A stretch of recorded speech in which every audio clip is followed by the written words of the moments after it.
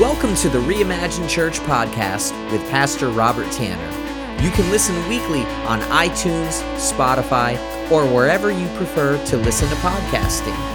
You can learn more about Reimagine Church by visiting us online at reimaginepeople.com or by downloading our app for your Apple and Android devices. Now, let's join the service for this week's message.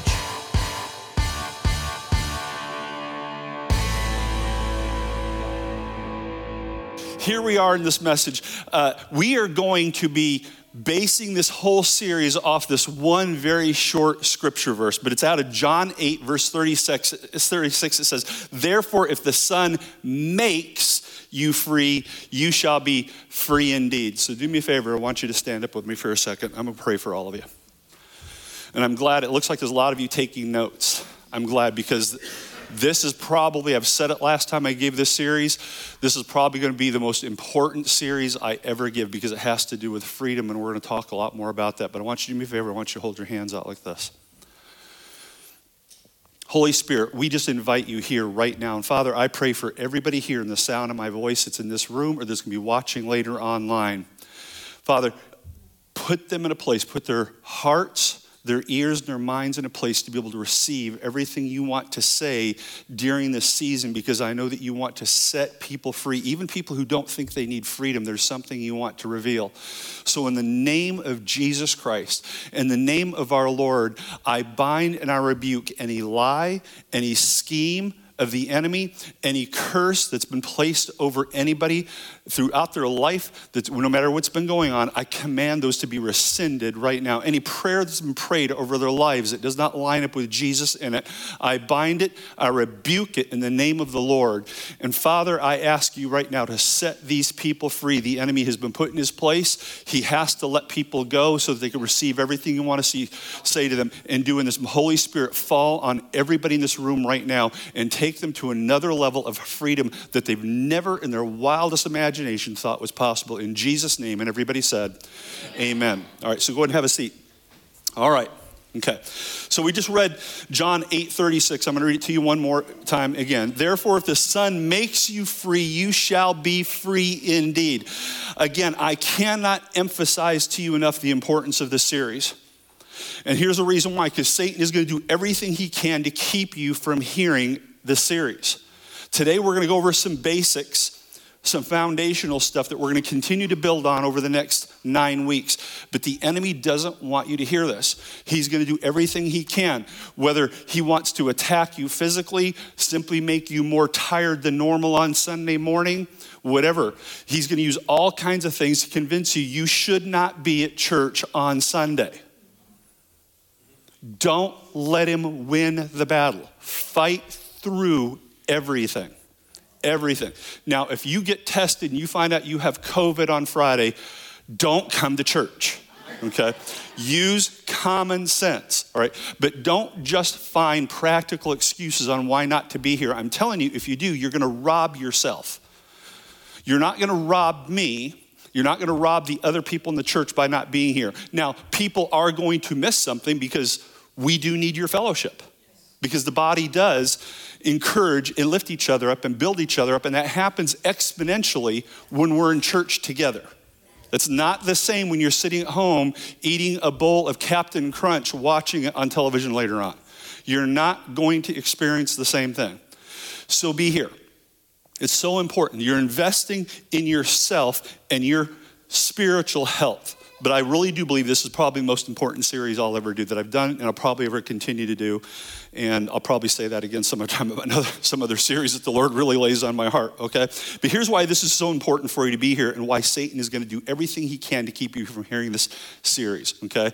Because he doesn't want to get caught. He doesn't want to get caught. And when a thief is caught, he has to restore everything sevenfold. And that's Bible, that's Proverbs. Thieves don't like to pay back. Most believers, here's a problem. Most believers are not free indeed. And a lot of those believers who are not free indeed are standing in pulpits today because they don't believe believers can indeed be in bondage. This is so vitally important for us. When Jesus makes a statement in John 8:36, he's actually speaking to believers. As a matter of fact, in verse 31, it says, who believed in him. So this is a message for believers, not for non-believers. This is for you and I. We're going to answer some very difficult questions during this season. By the way, we're going to answer questions such as, can a Christian be demon-possessed? The other question we're going to answer is, can a Christian be in bondage? Those are two very important questions, especially if we're believers. Exodus 16 gives us some insight into the mindset of the Israelites. We talked about that a little bit in the last series. But it talks about their mindset is they've been released from Egypt, and here's what's happened. They've been out in the wilderness here just for a short period of time, and all of a sudden they start to sweat. It starts to get a little bit uncomfortable for them. Those blowing sands, all of a sudden, with the winds, the sand starts getting up into their nostrils, and the sand starts working into their sandals and between their toes. And it's not comfortable for them. It starts to drift up into their eyes, again, in their nostrils with every single step that they take. And this is supposed to be a place of freedom. But the heat and the air starts to just get into their lungs. And what happens is they start to have these conversations. It says to each other things like, hey, wouldn't it be great if we can just go back into Egypt again? And, we had all the meat that we wanted. And some others say, remember all the onions and the leeks and the garlic? We had all this stuff. You see, here's the problem. In their current situation that they were in, they started to forget the reality of where they had been. They'd forgotten they had been slaves. And it wasn't as wonderful as they were suddenly thinking that it was. They might have had leeks and garlic and onions once in a while, but they were serving under the bondage of cruel taskmasters and extreme poverty. They were in a very terrible, terrible place, but their memory of life in Egypt started to fade because of their current circumstances. But they labored from dusk to dawn every day. Every day. At one point, their children had been thrown into the Nile. But they're starting to long to go back to where they had once been. They'd forgotten that God had answered their cry and delivered them out of something. So, what about our present Egypt? Well, as Christians, we have a deliverer too, don't we? Jesus Christ. Because of the work that he did on the cross, he led us out of bondage and he's set us free. As a matter of fact, in 1 Corinthians, it tells us the old has gone and we are now what? New creations. So we have this freedom in our lives that most of us, and when I say most of us, I am talking figuratively about possibly in this church building right now, but certainly within the kingdom of God, most of us seem to be stuck in our former lives. This unhealthy habits are hard to break sometimes, aren't they? I was thinking during worship, I was kind of just going through some of the notes in my mind, that, when I look around our community, especially in our community here, we see a lot of people in bondage, don't we? We see a lot of people in mental bondage. And it's obvious because when somebody has some sort of mental illness, it's obvious to us. And and I haven't got to rehearse it. We live in this community. You all know what I'm talking about. But what's not as obvious sometimes is when it's not mental illness, but people are in bondage. And I'll tell you right now, here's what I mean by this. Most of the bondage that I've seen in this area since I've been here has been within the body of Christ. There's a lot of people that call themselves Christians, and they're still living in bondage to their previous lives. That's a problem. That's a problem because it shouldn't be that way. So over the next 4 weeks, here's what I'm doing. I want to explore with you this glorious truth and this promise of being delivered from our bondages and the promise to be set free completely set free. Okay? So here's some spiritual truths that we're going to be talking about with real world implications. That's what we're going to start to focus on. The reality of being truly set free that you may have never thought of before. But here's what you need to understand. We can still be influenced by evil. And we can still be even controlled by it. Even though we're believers, if we're not very careful. Even if you're saved. So during this series, here's what we're not going to do. We are not going to focus on evil. We're aware that it's there, but we're not going to focus on it. You're not going to hear unusual stories of the cruel and the unusual and weird. Okay? We're not going to pull out examples from The Omen or Poltergeist, okay, or Friday the 13th, or any of these other crazy Hollywood movies. I'm not going to tell you stories that are going to keep you awake at night or sound like I pulled them out of some tabloid paper to read to you. Okay? We're not going to be silly. We're not going to be crazy. We're going to clear the air of some deep misunderstandings. Does that sound good? If we can just be normal, okay? All right, so here's what we're going to do. We're going to focus on the goodness and the power and the truth of Jesus Christ and how God has set us free. That's what we are going to do. Jesus conquered death, hell, and evil. All of it. How he now reigns at God's right hand forever. Jesus Christ the same yesterday, today, and forever. So I want to talk to you. The name of this message is Open Doors. I want to talk to you about open doors. I'm going to give you two examples. Well, I'll give you mine first, and I'm going to tell you about another pastor's and story he tells. When we lived in Texas, there was one Sunday morning where we had pulled out of the garage, and in our garage at our house, when you came off the street, you had to hook a left into it. The front doors of the garage didn't face the street, so it was a curve. So when we were pulling out, we'd back out like this and then come out to the street. So Julie gets in the car, I get in the car, we back out, and about the time I'm ready to put the car in gear and go straight, I hear, "Snake!" Well, what happened was between the time that I had opened the garage door, started the car going, and then we came out and get it, a snake came into the garage. Okay? It's curled up underneath the car. So I stopped the car, and just so you'll know, snakes are not easy to kill. I didn't realize they're like made out of rubber. Okay, I took a spade, a shovel, and I had to hit that thing like 3 times to cut its head off. And then it bled all over the place. It's like, I don't have that much blood in me. So I had a mess I had to clean up later on. Robert Morris tells a story about he and his wife. They had a house being built, and the contractor was very gracious to them. A lot of times you don't get to go into the house while it's being built because of liability reasons. But they had told him and his wife, you can come and check out the house. So one day after Sunday service, they got in the car and they went out to the house that had been framed in. And they were starting to work on the interior. But as they were walking around the house, suddenly Debbie looks over in the corner. In the corner, she sees something kind of dark, and she walks over there. And what it was a rattlesnake.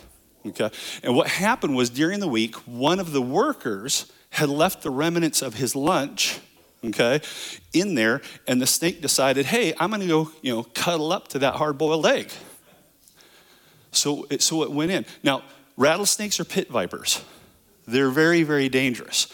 But what happened was, again, this construction worker had left this meal there and then left the door open to the house. Okay. What I'm trying to tell you is there are spiritual snakes of the same sort. And guess what? If we're not careful, the same problem can occur within us. These spiritual snakes, these unwelcome snakes, are going to slither into our spiritual houses. And they're going to cuddle up to anything they can. But they're dangerous. They're very dangerous.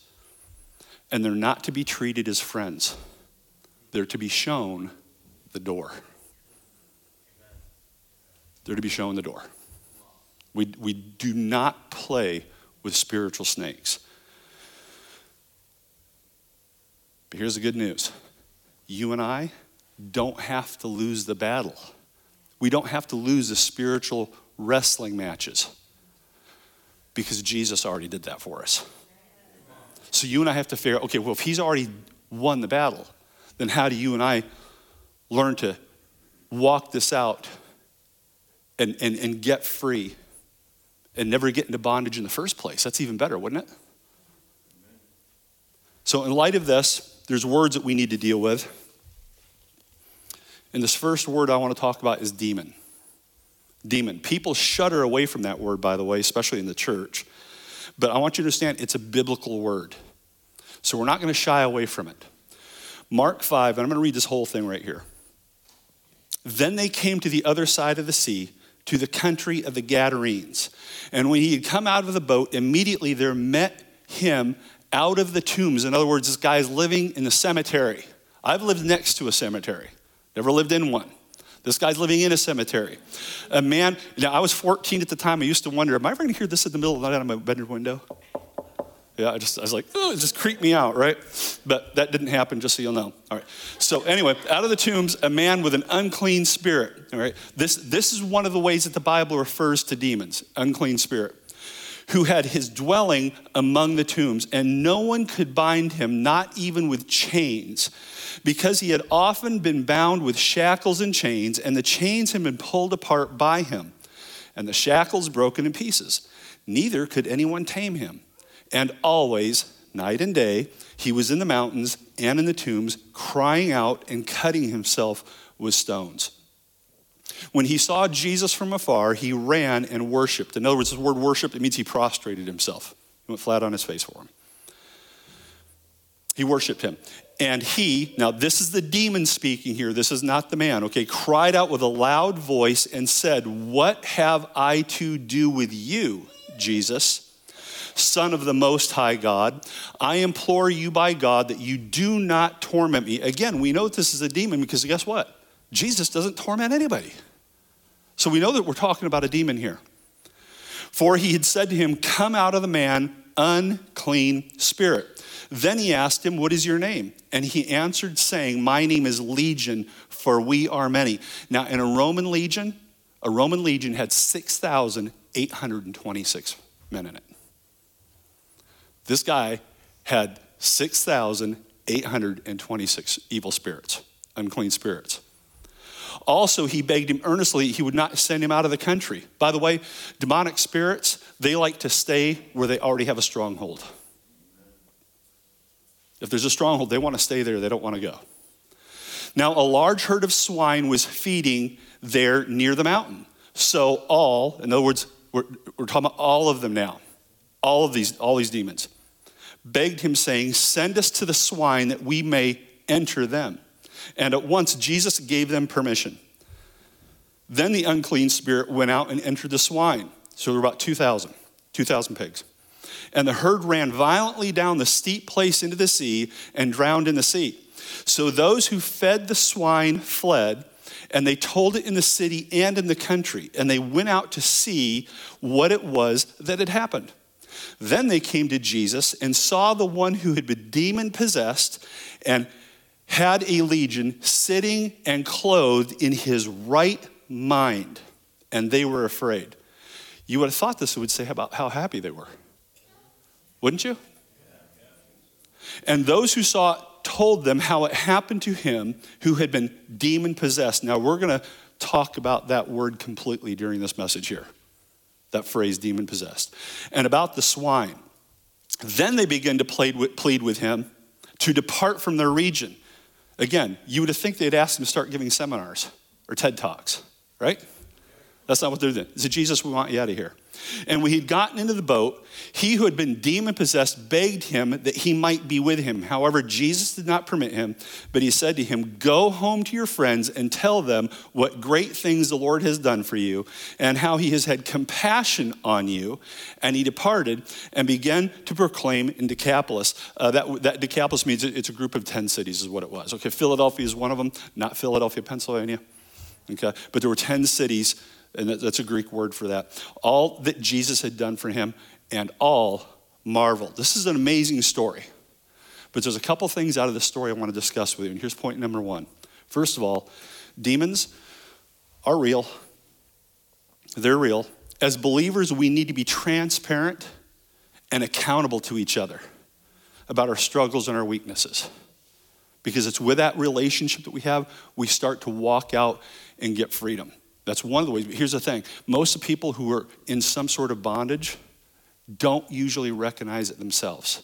It takes another person who they're in a relationship with to start to see the evidence of it and bring it to their attention. This is one of the reasons why we fellowship together. But I want to help all of you, because I want to help you to avoid any kind of stigmatism or shame or anything like that that's associated with being spiritually oppressed. Because that does happen with people. Well, I can't tell anybody that I've been under the influence of a demon. I'm a pastor. That would be shameful for me. I'm a group leader. Well, I've been serving the church for a long time. People look up to me. So there's this avoidance of perception from people. They'll sit there and say, well, Christians can't have demons anyway. Well, not me. It's you. It's you. So it's easier to point the finger at somebody else. But here's the thing. Yes, you and I, we are responsible for our own sin. You and I have still got some things that you and I need to take care of. But there can be other factors that are at play that are trapping us in bondage, and that's what I want you to understand today. It might not just be, hey, suck it up, buttercup. You need to figure this out and start walking straight.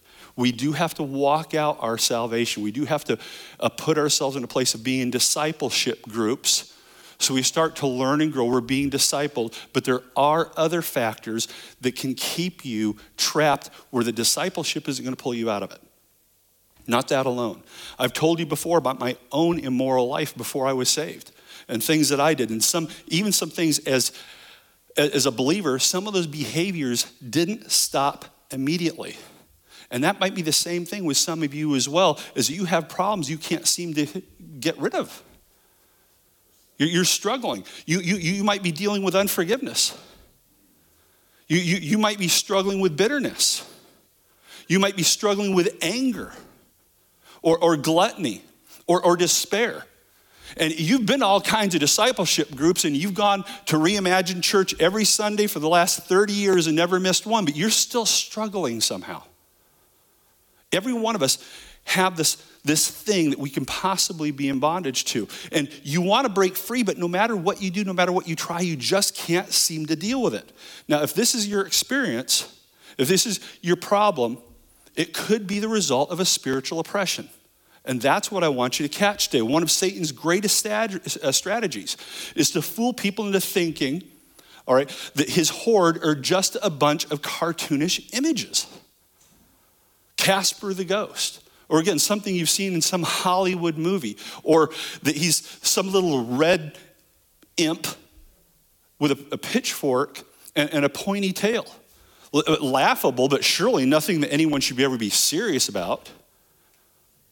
This is one of the ways he's deceived us. But Matthew 12:24 says this, as Satan is referred to as the ruler of demons. In other words, he leads the pack.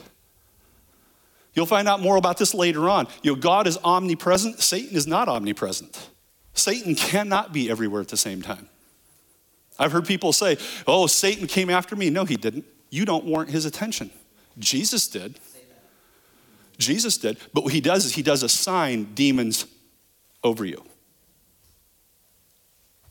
But this word demon, let's talk about this. This word demon actually appears in Scripture 82 times in the King James Version. It's 80 times in other versions, but simply because they used a different word to translate it. But it means the same thing. The Gospels alone use the word demon 61 times. Now think about this.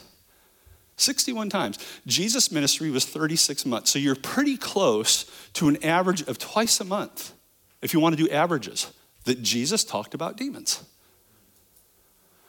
61 times he either dealt with them directly or he made reference to them. But in both the Old and New Testament, it shows up more often in the Gospels than anywhere else. And he said he came to set the oppressed free. So that Jesus was a man on a mission. By the way, nobody ever had authority over demons until Jesus came. They just ran amok until Jesus came. He preached the gospel, he healed the sick, and he cast out demons, which is exactly, by the way, what he sent his disciples to do in Matthew 10. He did it, and he gave his disciples instructions to do the same thing. Now, if you remember right, when they came back, what did they say? Whoa, even the demons are subject to us. So guess what? They didn't fight the demons. They cast them out. And we're going to talk more about that term subject as well later on. But Scripture indicates that demons are fallen angels. They're fallen angels. They're actually disembodied spirits. Now listen to this. They're looking for a body. They're looking for a body. Before the dawn of time, there was this mighty battle between good and evil, and 1/3 of the angels in heaven fell with Satan. And you're going to read about that in Revelation chapter 12, by the way, in case you're wanting to know where that is. That's the bad news. Let me give you the good news. Simple math. 2/3 remained. We are on the winning side. You and I are on the winning side. He only got 1/3. We got 2/3. Demons are real in Jesus' day. They're real in our day. And if we don't believe demons are real, then you and I, we're going to have to eliminate an awful lot of the Bible. An awful lot of it. One line of thinking today by so-called scholars, and I was reading about this again this last week, they'll say Jesus only pretended to cast out demons. He only pretended that they existed. And the school of thought behind that was that natural occurring physical or psychological issues were just blamed on demons, and therefore the answer was just to cast out the demon. But we're really not dealing with demons. So what they're saying is Jesus went along with a practice out of respect for the religious leaders. That's their line of thinking. It's just crazy. Don't ever get caught up in that kind of heresy. That's a complete desecration of Scripture. In the past, during the Dark Ages, let me explain to you even deeper what they're trying to say here. Who's ever heard of bloodletting? In the Dark Ages, somebody gets sick, they would just basically cut a slit into their arm and let them bleed out the impurities. As a matter of fact, a lot of physicians now believe that Abraham Lincoln didn't die from the gunshot because they bloodlet him. He basically bled to death because they said the gunshot that he had, completely survivable today. Bloodletting. What they're saying here is that, listen, and we know it was very dangerous, bloodletting. Obviously, I just mentioned Abraham Lincoln. Okay, what they're trying to say here is that if Jesus was on earth during the Dark Ages, he would have went along with bloodletting just because, that was the belief of the day. It's just crazy. That line of thought is just so silly. Here's what Matthew 8:16 says. When evening had come, they brought to him many who were demon-possessed, and he cast out the spirit with a word. Isn't it interesting there was no wrestling match? A single word. And healed all who were sick. Why would the Bible say he cast them out if he didn't? If they weren't there? Matthew 9:32-33 says, and they went out, behold, they brought to him a man mute and demon-possessed, and when the demon was cast out, the mute spoke, and the multitudes marveled, saying, it was never seen like this in Israel. Matthew 17:18 says, and Jesus rebuked the demon, and it came out of him, and the child was cured from that very hour.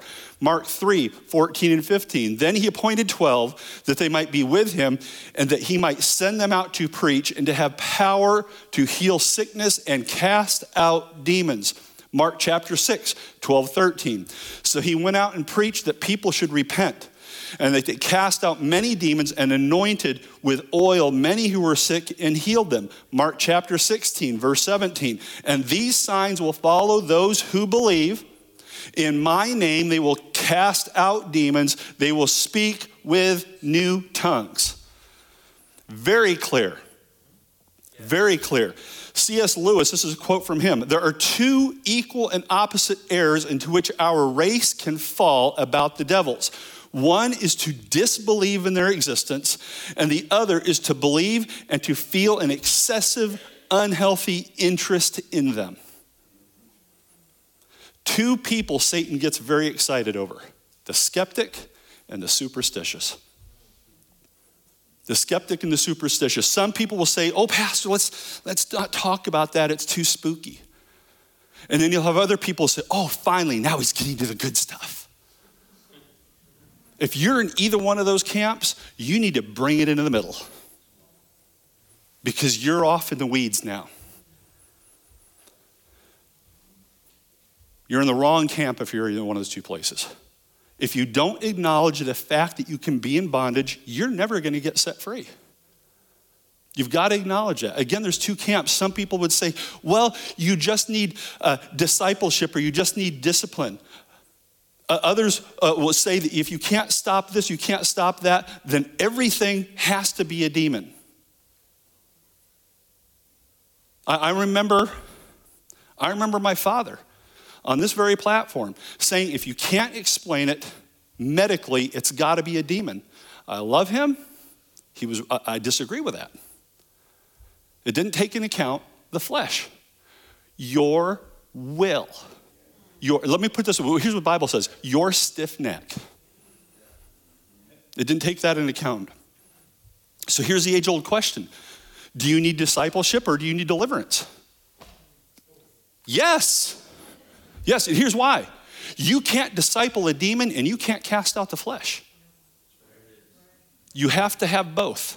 They go hand in hand. Listen, if you're thinking right now, by the way, that you might have a demon, here's the good news. I don't want you to get upset. If you feel like you're being attacked, don't get upset about this. You need to get excited because there's hope for you. Jesus came to set you free. You don't have to remain stuck. That's what I was saying earlier. And there's a lot of pastors who don't agree with what I'm saying today, and they are stuck. And people in their church know that they're stuck, but they just think, well, it's a personality disorder at best, and they're under the influence. The only people who I've ever seen that don't get free are people who don't believe that they can indeed be in bondage. Those are the only ones. The only ones. And some of those people, again, they're in ministry because they don't believe that their theology is simply bad. They don't believe that they can be in bondage. And again, they're stuck. Gateway, at the end of this series here, Julie and I are going to be leading a class called Kairos. It's going to be 3 hours in the evening on a Friday, 3 hours in the morning on a Saturday. It's called Kairos. And the purpose of Kairos, it's very, basically we'll be sharing, you'd be sitting if you're to attend this with notebooks, and you're gonna be filling in some blanks, but we're just gonna walk you through a process in which, as we're sharing with you, you're gonna allow for the Holy Spirit to start to bring some revelation to your mind and some remembrance of some things that you may have forgotten. That's gonna reveal to you if there's an area of bondage in your life. And the rest of it, we're going to walk you through the process of how do you get free from that. And it's not silly. It's not crazy. It's something that's happening probably inside, so you don't have to worry about manifestation of falling on the floor and flopping all over like a fish out of water. There's none of that. But you're going to get some freedom. Here's the reason why I'm telling you about this. One, because you're going to have that opportunity. Gateway Church requires all of their pastors to go through that course every other year. The reason why is because even pastors can have areas of their life that start to they've inadvertently opened up doors in their life again. They started getting some bad thinking. They started engaging some things that have opened up into their life. Gateway's very good at recognizing, hey, it doesn't matter if you have a pastor's title or not, you have the ability to open up doors and windows in your life that need to be closed again. And the same thing goes for everybody else. So that's our intention is to do that class. As the church continues to grow, we'll do it, hopefully to a point we'll do it every 6 months because there'll be so many people that need it. But if you don't recognize that you need it, you're not going to reach out for the help. And it doesn't have to be spooky. And it doesn't have to be weird. If we can get ourselves out of the way. But if you're in bondage, I got good news for you. I know who can set you free. I know him. I know him. So here's point number 2. Demons really do enter people. So here's another D word for you. We talked about it already a little bit that we use in the church. It's called discipleship. Discipleship. Again, in many of these churches, discipleship is the only solution they have for life's problems. Discipleship, by the way, is, people should read their Bible, should pray, they should follow Jesus. And discipleship is a very good thing. There's nothing wrong with that. You should be doing that. And our church is going to continue to develop more and more discipleship opportunities as we continue to grow. For a smaller church, we've actually got quite a bit going right now. With the Rooted, multiple identity camps. Okay, we're getting ready to do Battle Zone, Mending the Soul. These are not because Pastor Chris and I or Julie just have nothing else to do. So we're coming up with things that make you come to the church more often. There are other things we would rather do. They're a little bit more relaxing. So, but we're called here to, just like Jesus called his disciples, to heal the sick, cast out demons, so that people can actually start to walk in freedom. Freedom that they thought they couldn't get. But they find out, hey, it's here for me. So that's what we want to do. Matthew 28:18 makes it very clear. We're to go and make disciples of all nations. So we baptize them. We teach them all that God has commanded. That is discipleship, and it's very, very important. However, within the scope of Jesus' ministry, there's another D word. It's called deliverance. Deliverance. Praying, reading the Bible, following scriptures, following the teaching of Jesus are all good, but sometimes we need deliverance. We need to be released from the bondage of spiritual oppression. Jesus came to set us free, and a person can't be free if he or she doesn't realize that they're oppressed. I know I've said that several times now. I'm hoping you're getting it. The third point of our vision statement, by the way, is to see people set free. It's hard to disciple someone into spiritual health if they're in bondage in the first place. That's the reason why set free actually comes before discipled. If you got a demon lying to you, if you're under bondage in your mind, you're not going to be able to hear the discipleship truth. Because its voice in your ear is going to be a little bit louder because you've lived in a world that shouts at you. And demons love to talk a lot. We may be born again. We may know God's word or even called into full-time ministry. That can happen for each one of us. But that doesn't necessarily mean you're automatically going to be free. In fact, achieving and maintaining freedom, I talked about this a second ago, requires attention, effort, and diligence. This is the reason why you have to invest in yourself. You have to take advantage of the groups that we're offering. When we do Kairos, you need to take advantage of that. You need to come on Sundays. Take notes. Go to the follow-up class afterwards and discuss what did you hear. Because it's possible that maybe, like Pastor Chris was sharing, he said something last week and you may have misunderstood it. But in the context of that group, guess what? Somebody's going to say, oh gosh, I don't know if that's what he meant. And then when you start talking about it, you're going to realize, oh, okay, that clears it up a little bit for me. That's what we do, is iron sharpens iron, so one person sharpens another. Galatians 5:1 says this, stand fast, therefore, in the liberty by which Christ has made us free.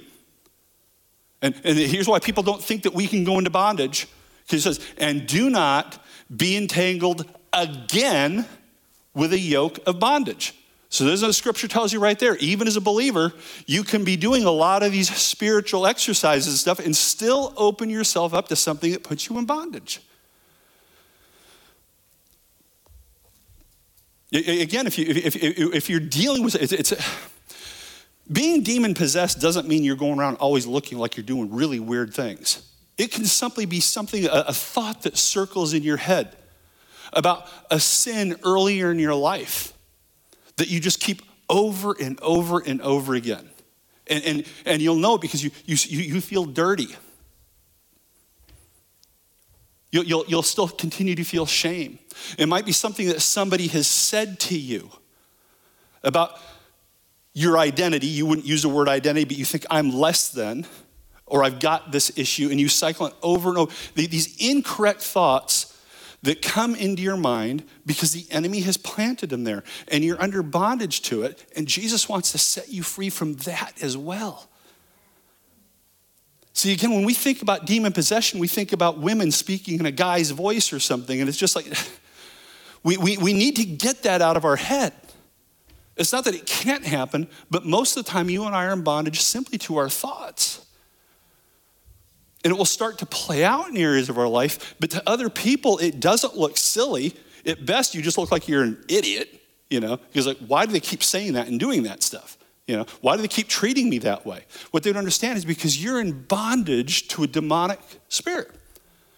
Because it's a lie that you believed. Part of the freedom process is unpacking the lies. Every sin starts with a lie. Every one of them. You believe something that's not true and you acted out on that. Matthew 4 and Mark chapter number 1. This word is used to describe people that Jesus healed. So here's another D word, and I totally want to talk about this. Demon possessed. Again, huge area of misunderstanding. The Greek word for demon possessed is daimoni zomai. Daimoni zomai. Daimoni meaning demon, zomai meaning possessed. In the English, we translate it as to own it. To own it. But zomai is actually used very, very infrequently in Scripture. And it actually does not mean ownership. It means to have mastery over or to gain control over. That's what that word means. I'll give you an example out of Luke chapter 21, and I did not give you this verse, so don't worry about trying to put it up there. This word zomai is actually used. It says, by your patience, possess your souls. Jesus was not saying you need to own your soul. He owns those. What he's saying is here, you need to gain control over your souls. That's how it's being used. I realize when we hear this phrase, again, demon possessed, all kinds of red flags go up in our heads because of misunderstanding, bad theology in church, or something you watched in a movie, because we know that Hollywood is the ultimate authority on everything, right? Yeah. Maybe a better, more helpful way of thinking about the word demon possession is as a demon is gaining power or influence over you. I'm going to give you some more examples. Influence from the outside in that this tempting and this badgering and shaming about even already confessed sin.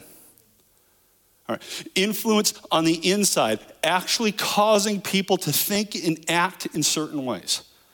This is one of the things it can do. Some scholars insist that Christians can't be influenced by a demon because the Holy Spirit indwells them. Have any of you ever heard that? Okay.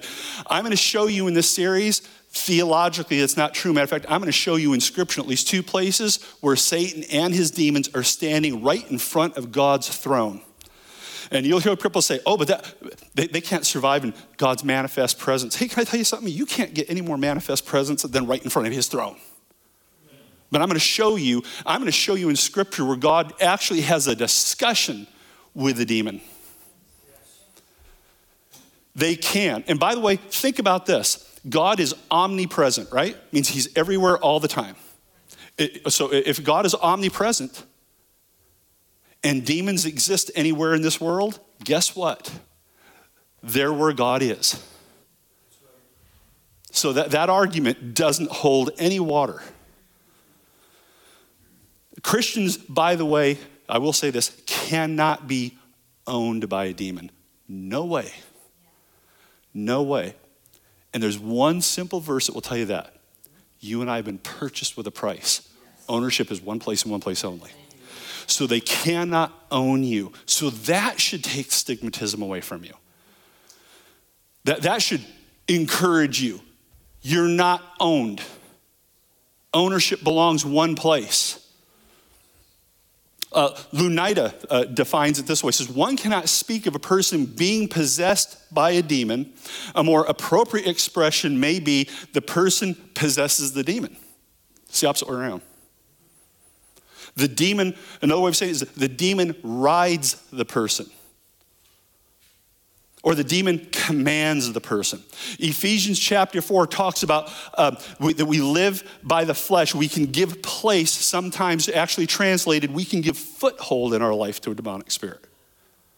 I'll talk more about that in a message called Open Doors. You and I open those doors.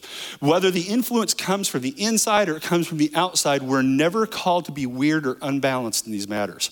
That's the reason why this message out of the series is so important. I'm trying to bring all of us back to a base level of understanding so we get all the silliness out of our head and start to walk in truth.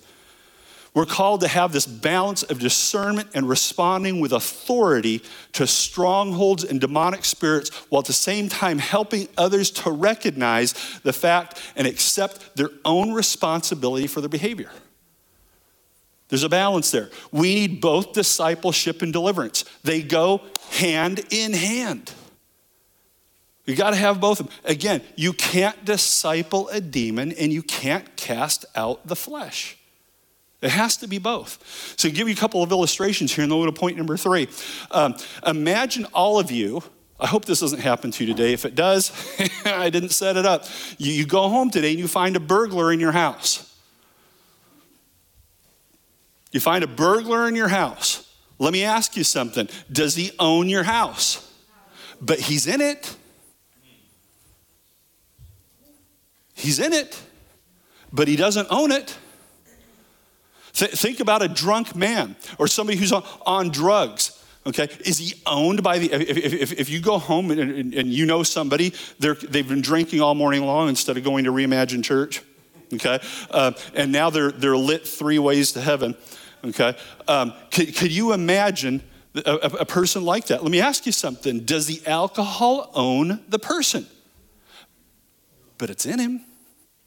It has influence. It's controlling them. It doesn't own them. It's the same thing with a demonic spirit. A Christian man engaging in pornography, I want you to understand something. You're opening a door to the enemy and you're going to be influenced. You're going to find yourself under that influence. A Christian woman who is not seeking to forgive someone, you're opening a door to a demonic influence in your life because you would rather keep the list of all the wrongs that person did. And you're going to keep that list until they pay for every single one of them. The problem is they're probably never going to pay for it. You're going to pay for it, every one of them, until you let that go. Doesn't mean I'm going to say something else. I had a conversation with somebody this last week about this whole topic of forgive and forget. The Bible does not call you to forget. Nowhere in Scripture does it tell you to forget what happened to you. As a matter of fact, I would submit to you that you would have to be a moron to forget something critical that happened to you. Of course you're not going to forget it. But you can forgive the person behind it so that you don't walk in the bondage. But we're expected to learn from the things that happen to us. Now, I've heard people say, oh, but God says he forgets. He buries them in the depths of the sea. Okay, you need to understand something. It's not, God, again, he's omniscient. He's all-knowing, right? So how can he unknow? It doesn't mean that he doesn't remember cognitively. What he's saying is, I'm not going to bring that up to your account anymore. It's done. That's back there. Of course he's capable of remembering it because he knows all things. But he's not going to bring it up to your account. It's gone. It's gone. But I just want you to remember, please understand, you don't have to forget. Please learn from the things. But just don't live in that past. That's part of the forgiveness side of it. In other words, I'm not going to equate that person with that event. That's up to the Lord to deal with. Because here's point number 3. Jesus really does cast them out. Yeah, good news. Luke 10:17 says this. Then the 70 returned with joy, saying, Lord, even the demons are subject to us in your name. And he said to them, really? No, he didn't really say that. Okay. I saw, and he says it. He said, I saw Satan fall like lightning from heaven. Luke 10:19, behold, I give you authority to trample on serpents and scorpions. By the way, these are types and shadows. Again, he's not literally talking about, snakes and stinging creatures. Okay, we're talking about demonic forces here. And all over the power of the enemy, and nothing shall by any means hurt you. Nevertheless, Luke chapter 10:20 says, nevertheless, do not rejoice in this, that the spirits are subject to you, but rather rejoice because your names I have written in heaven. I want you to notice that word subject. That word subject, it means obedient, submissive slaves. Please get that in your head. It's something I'm very aware of when I'm dealing with people and I'm trying to help someone, trying to walk them through a freedom session. This is the reason. I'm not going to elaborate too this much because I'm going to get into some theological stuff here that people are going to have a hard time understanding. Listen, when you're walking somebody through freedom, if they have to be obedient, submissive slaves, then why the fight? Why the fight? And I heard people say, but I've seen when people get in deliverance, man, the people fight back and they do this and they do that. You know why? I would submit to you the whole reason why you will see demons acting up is because the person casting them out does not know the authority they have, and the demons have to be obedient, submissive slaves. So you know what the demon's doing? You think I'm going to fight? Okay, I'm going to fight because you just gave me permission. Here's what the demon's saying. You don't know the authority you have. You don't know that I have to shut up and leave. And because you don't know it, I'm not going to do it. This is the reason why when you see things on television, you watch movies, freedom, and that's the term that we use here, freedom. We don't talk about deliverance, even though I just mentioned it here in the scripture. Well, the term that we use here is freedom ministries. And this is the reason why I don't let people ever get spooked out or weirded out when we start talking about deliverance for you. It's not going to be that silly stuff that you're used to seeing. I promise you. And you're going to be just as free without the theatrics. And I use that word very carefully. I'm not trying to shame anybody. And by the way, if somebody has if they disagree with me and they have a different theology, that's okay. You go ahead and think and feel differently. I'm not trying to pick a fight with anybody. But I'm telling you about the authority you and I have. Take advantage of the authority that God's given us. And like Jesus said, don't rejoice in that. Rejoice that your names are written down in heaven. What he's saying, listen, just rejoice in what I've done for you. That's what you should be celebrating. That other stuff right there, that's just extra. But we always draw attention back to Jesus. Luke 10:21. In that hour, Jesus rejoiced in spirit and said, I thank you, Father, Lord of heaven and earth, that you have hidden these things, remember this term, these things, from the wise and prudent and revealed them to babes. In other words, young disciples. In other words, new converts.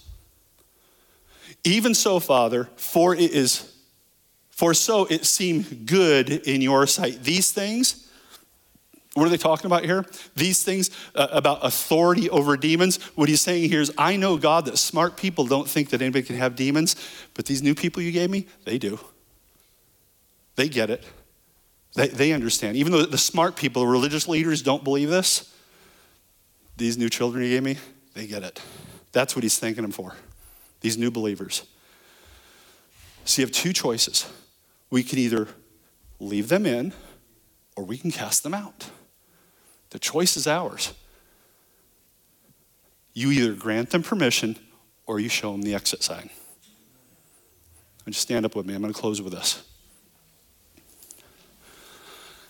Here's what I want you to get. I don't want you to get depressed about what we're talking about. I know the enemy attacks and he shames you. He does it with all of us. He makes us feel like there's no hope for you. There might be some of you in this room that are feeling this way right now. Jesus can help. And you're going to think Jesus can help others but not help you. But I want you to go back and look at that verse again. This guy had a legion. He had 6,826 spirits. He was walking around naked in a cemetery. None of you none of you are in bondage to that level. You know how I know? Y'all have your clothes on. So if you can do it for him, he can do it for you. Thank you, by the way. Just let me add the thank you, okay? Mark 5, verse 6 says this: when he saw Jesus from afar, he ran and worshiped him. Listen, nothing can stop you from being set free. Nothing. Nothing. If you have a bondage in any area of your life, if you have a weakness, if you have an area of sin in your life and you can't stop, you're probably simply in bondage and under influence in that area. It's very, very simple. But Jesus can set you free. And we're all going to learn how to walk in that freedom. We're going to talk about it a lot for the next 10 weeks. Don't miss this series. I know there's got to be at least a couple of you in here that have been dealing with something your whole life. And most people might even think, gosh, that's significant at all. What are you worried about? But Jesus wants you to be free. He wants to show you something else at another level you've never understood. It's not spooky. It's not weird. It's not silly. And there's nothing to be afraid of. Why don't you close your eyes? Heavenly Father, I pray for everybody here right now. Father, I pray that people in this room and who are going to watch it online later on, I pray, Father, for freedom for every single one of them. I pray against the lies of the enemy that might make them think, well, that's just not me, or I don't want to pay the price I'm going to have to pay in order to get that kind of freedom. Father, remind them there's no price for them to pay. You paid it all. You paid it all. So, Father, you took the shame on yourself. You took the condemnation on yourself. Father, set minds and hearts free right now in the name of Jesus. In the name of Jesus. Those who are going to be praying for some people, I want you to come up front right now if you would. If you need prayer for anything, come up and let somebody pray with you right now. Don't leave here thinking, well, gosh, maybe next week. If it just came to your mind, I'm telling you, the Holy Spirit wants you to deal with it now. We're not going to post on Facebook. We're not going to take a video of you and put it out there on social media. This is a one-on-one with you and another person to agree with you on whatever that is. I don't care if you feel like you're under the influence of something. I don't care if you feel like, well, you probably know if you need money. If you need a job or your marriage is in trouble or some other relationship, whatever it is that you need prayer for. If you're a student and you're stressed about something coming up, let somebody pray with you. Let us agree with you because we have authority over everything. So let us come in agreement with you in Jesus' name. Father, again, I just pray for everybody here. Bless them. Father, solidify what they've heard today in their heads and in their hearts so they can start to walk out in everything you had for them. In Jesus' name, amen. Thank you so much for joining us. We would like to ask you a simple question. What has God spoken to you today? And how would he have you respond? We would sure love to hear from you. You can reach out to us with your prayer requests, your comments, or your questions at reimaginepeople.com and by clicking the Connect tab. We would also like to invite you to join us again next week for another encouraging and inspirational message from Reimagine Church.